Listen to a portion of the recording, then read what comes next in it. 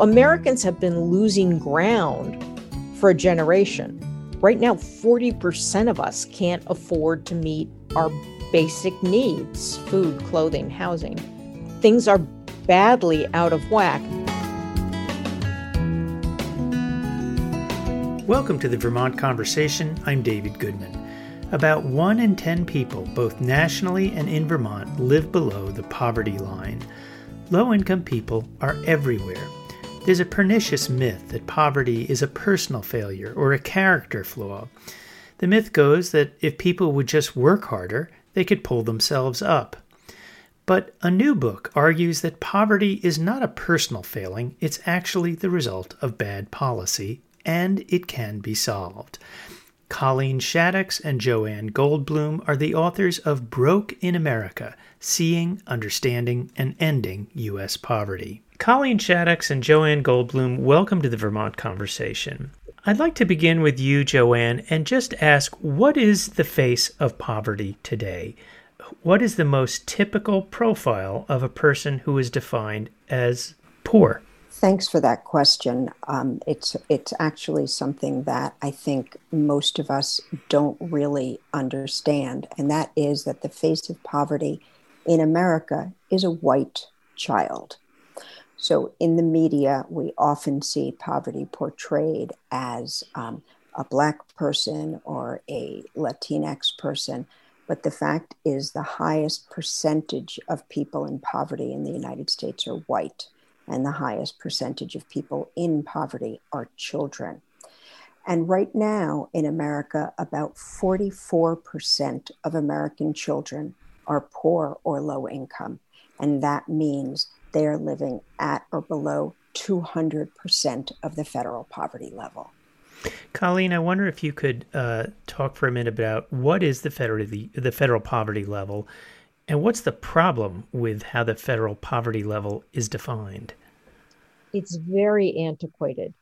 It overestimates the importance of food in budgets and underestimates the importance of healthcare and housing, because it was developed decades ago before these things became relatively more expensive. So for a family of 3, the federal poverty level would be just over $21,000. Which is not a realistic amount for a family of 3 to live on. Indeed, twice that would be challenging for a family of 3 to live on. So because we calculate so badly, we really end up underestimating the number of Americans who are living in poverty. So we're speaking then of families of 3 that live on about $42,000 a year by the definition you've described.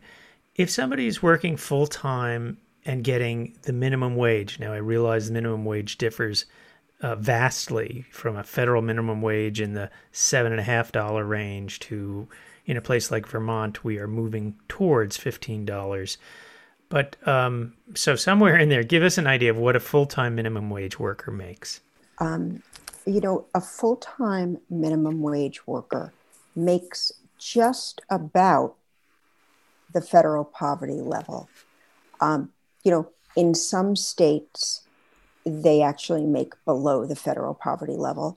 The only state, as of the beginning of 2021, the District of Columbia has the highest minimum wage, and it is the only, I want to say state, but it's not a state. It is the only place in the country where working minimum wage full-time brings you above the federal poverty level for a family of 4. So there are many, many U.S. Americans who work full-time and more, because many low-wage jobs are hourly, don't have sick time, don't have paid time off. So when we talk about these numbers, what we mean is that somebody working full-time, 40 hours a week, 52 weeks a year, never missing an hour, makes that much money. And so assuming you take a little bit of time off here and there, you don't work every day, you wouldn't actually get to the federal poverty level with a full-time job. Colleen, what are the biggest drivers of poverty in America today? Well, you just touched on it. Wages are certainly a big driver. Um, if you look at real wages from the 1970s to now, workers have made almost no gains. They've gone up something like 12%, whereas healthcare has gone up more than 100%. And I would add that CEO pay has gone up more than 900%, but for most of us, it's about 12%. So Americans have been losing ground for a generation. Right now, 40% of us can't afford to meet our basic needs: food, clothing, housing. Things are badly out of whack. And the same is true for public programs like TANF and SNAP. They definitely need an invigoration over what they are. But it's important to remember that most people in poverty are working. Mhm. You know, hard work is always sort of billed as the way out of poverty. Well, no, it's not. We talked to hundreds of people in poverty for this book, and most of them worked. Many of them worked much harder than I ever will. That leads to my asking about the old truism: give a man a fish and you feed him for the day, teach a man to fish, you feed him for a lifetime. You, in your book, take issue with this about it as it being a way to help the poor. Joanne, talk about why this old truism is not true. It's really what I'm going to talk about is really the thesis of our books and of our book. It assumes that saying assumes there's something wrong with the person. There's a lack of knowledge, a lack of ambition, a lack of something for that person. Our society has this horror of supplying people with basic needs, with anything. When someone is hungry, the most sensible thing to do is to give them food. Once they're properly nourished, you can talk with them about their hunter-gathering skills, right? It's possible that they are a terrific fishing, they're terrific at fishing, but they live in a landlocked state, or they live someplace where pollution has killed off all the fish. You know, it doesn't make sense. Everything starts with basic needs. So you have to imagine trying to get your life in order when you haven't eaten. And what we really talked about a fair amount in the book, and we think is an important thing to think about, is that that saying drives a lot of American public policy. So, for example, temporary assistance for needy families, TANF, is, it's commonly referred to as welfare to work.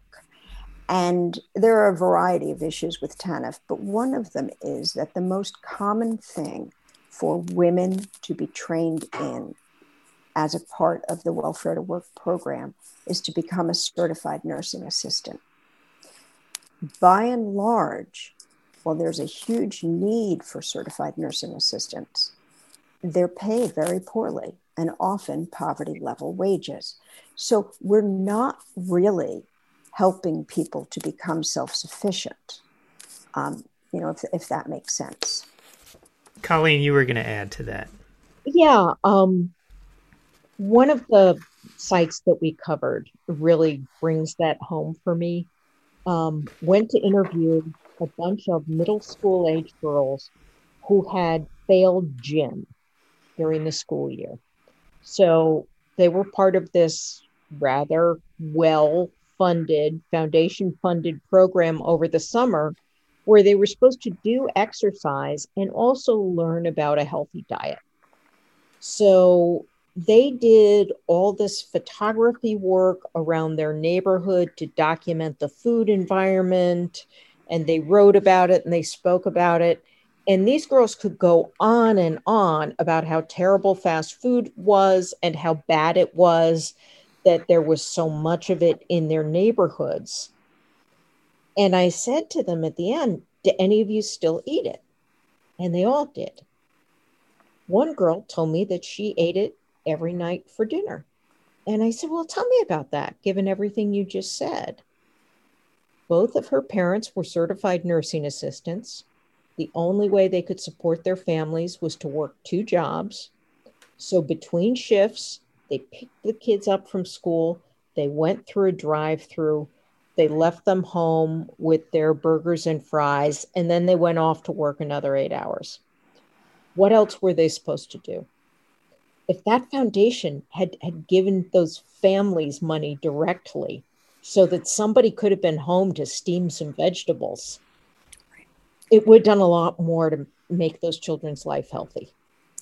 Right. And I think to add to that, it's so easy, so much of what foundations do in the United States, as well as federal programs, is think about fixing what it is people do and not spending the money to actually give them what they need. Well, speaking of that, Joanne Goldblum, you are the CEO and founder of the National Diaper Bank Network, and you also founded 2 years ago the Alliance for Period Supplies. We're talking here about really basic human needs, things that address the most basic bodily functions. Why have you in your life, your professional life, chosen to focus on those things? What brought your attention to diapers and period supplies? I'm a social worker, and I was about 17 years ago. I was working at Yale Child Study Center doing what we call community-based social work. So I'd go to people's homes who are having a variety of different issues in their lives. And what they all had in common was they were very, very poor. And as somebody who thought that they understood poverty in the United States, I'm a social worker, I was working at Yale, I really thought I understood it. I went into people's homes and I saw a level of poverty that was completely overwhelming. So a mile from my house in the same city that I live in, I would go to people's homes who didn't have heat and hot water. I would work with families. What all of these families had in common is that they had children. And those children didn't have the things they need. I worked with a family that never had toilet paper. And after a lot of talking and research and thoughtfulness, the only answer was to give them toilet paper. There's not a clinical intervention for being poor. There's only giving people what they need. And so I became obsessed with the idea of getting people the things they needed. And so I started with diapers. And the reason I started with diapers, aside from the fact that people need them, so the need is very real, I always wanted to give away period supplies also. But at the time, what I thought, and I think was true, is that nobody would have given me money 15 years ago for a tampon bank, right? Menstruating women, menstruating people are not a terribly attractive demographic for fundraising. Babies are. And so what the diaper bank movement has become is, for a lot of people, a window into poverty in the United States. So you have to understand, if you support the diaper bank or the National Diaper Bank Network, that there are families who are so poor in the United States, so your neighbors, that they have to leave their baby in a dirty diaper. And I think for a lot of people, that is really a much easier way to understand what poverty means. Colleen, talk about the different and disparate impacts of poverty on men and women, and on communities of color, and whites. Just sort of tease that apart for us. Well, poverty discriminates. We started off saying that the largest group in poverty are white Americans. However, people of color are disproportionately in poverty. Women are disproportionately in poverty and much more likely to be in deep poverty than men.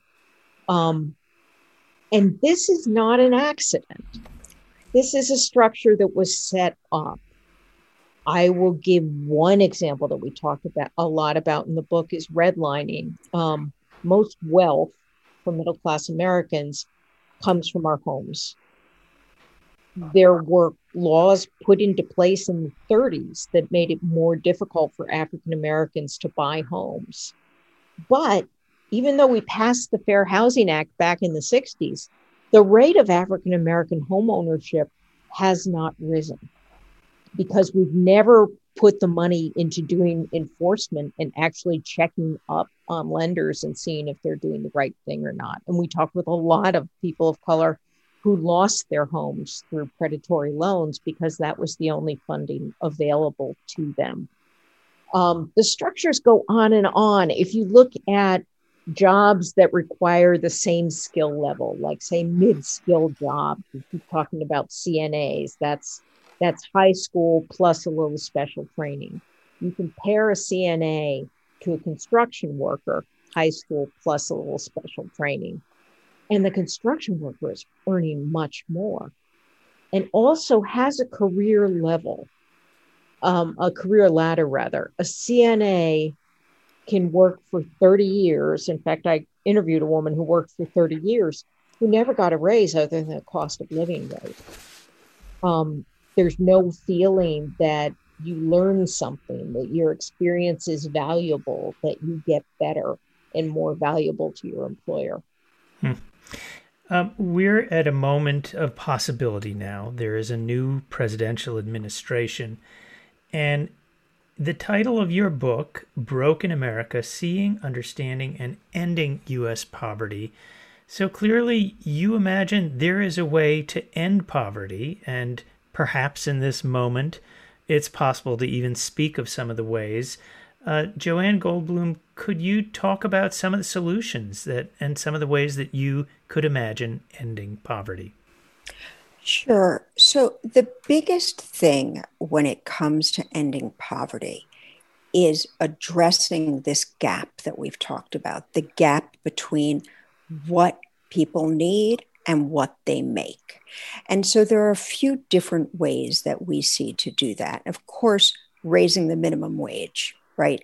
Wages have to meet the demand of people's budgets. Another real possibility is universal basic income. So many countries do that. Again, we know how much money people need to meet their basic needs. And we need to find a way to get them that money. It's really, and I don't mean to be flippant, it is that simple. The issue is that people don't have enough money. And so, the ways that we talk about in the book for people to help make this change is, some of the things we talk about are very, very simple, and some of them are very big. Some of them are as simple as asking your school board to report on student attendance. It's easy. Stand up for policies that raise pay and give people access to resources. So that could be a lot of different things. We talk about the fact that zoning is all local, what kind of requirements you have for space, how many people can legally occupy, if you can have multifamily housing, all those kinds of things are local. Anybody in a community can get onto their local zoning board or commission. Some places it's elected, some places it's appointed, but that's doable. And we also talk about the fact that poverty is a lack of resources, not a moral failing. And we encourage everybody in any situation you're in, when you hear poor people being talked about in a way that indicates somebody believes that they are morally missing something or aren't trying hard enough, to be able to talk about the fact that that's just not necessarily the case. It's a lack of resources. All that it means to be poor is not to have enough money. What would, for many people, the universal basic income was something they first heard raised in the Democratic primary debates. One of the candidates, Andrew Yang, spoke of it as a key platform. Explain what UBI is, what it would look like. Either one of you feel free to jump in on this. So UBI is a standard payment that every citizen gets without question. Most of the proposals are for about $2,000 a month. There's also lots of variations on it, guaranteed minimum income, so that the money would go to people in greater need. But, these proposals go back. Martin Luther King and Richard Nixon both thought they were a pretty good idea. Nixon put Dick Cheney and Donald Rumsfeld in charge of piloting such programs in the United States. And they found that they saved a lot on healthcare, particularly mental health care. They found that people took more time for their education. There were a lot of societal benefits to putting some kind of floor under people below which they couldn't fall. I'm sorry, if I could just add to that. Sure. One of the big pushbacks about UBI in the United States is that lots of people think that that the money would be used for, what we call sin purchases, alcohol and tobacco. And none of the studies that have been done, and UBI has been done in a number of countries, and areas of the country, none have shown an uptick in these sin purchases. And in fact, an experiment in Mexico found that problem drinking decreased because, they surmise that when you reduce financial stress, people are less likely to use unhealthy coping mechanisms. So right now, President Joe Biden has talked about addressing the pandemic as his highest priority. You've contended in your book that confronting poverty could complement working on stopping COVID. How exactly would that work? Colleen, do you want to? Absolutely. Right now, we're seeing that COVID is at its highest rate in low-income communities, where people live in bad conditions, where they can't practice social distancing, where people can't afford to say no to work, even if work is really unhealthy, where people are disproportionately incarcerated. And not only does COVID spread extremely quickly in prisons, but people cycle in and out of those prisons, staff cycle in and out. So we know that there is a community contagion going on. The best way to protect against COVID is to give all of us reasonable, decent living conditions. And if you have to take public transportation to work, if you have to work in a high contact industry and you don't have a right to say to a customer, hey, you don't have a mask on, I won't serve you, you're tremendously vulnerable. And we've seen that. Okay, well, I want to thank both of you for joining us on the Vermont Conversation, Colleen Shaddix and Joanne Goldblum, the authors of Broke in America, Seeing, Understanding, and Ending U.S. Poverty. Thanks for joining us. Thanks so much for having us. That does it for this week's Vermont Conversation. You can hear this and all shows at vtdigger.org/Vermont Conversation. I'm David Goodman. Thanks so much for listening.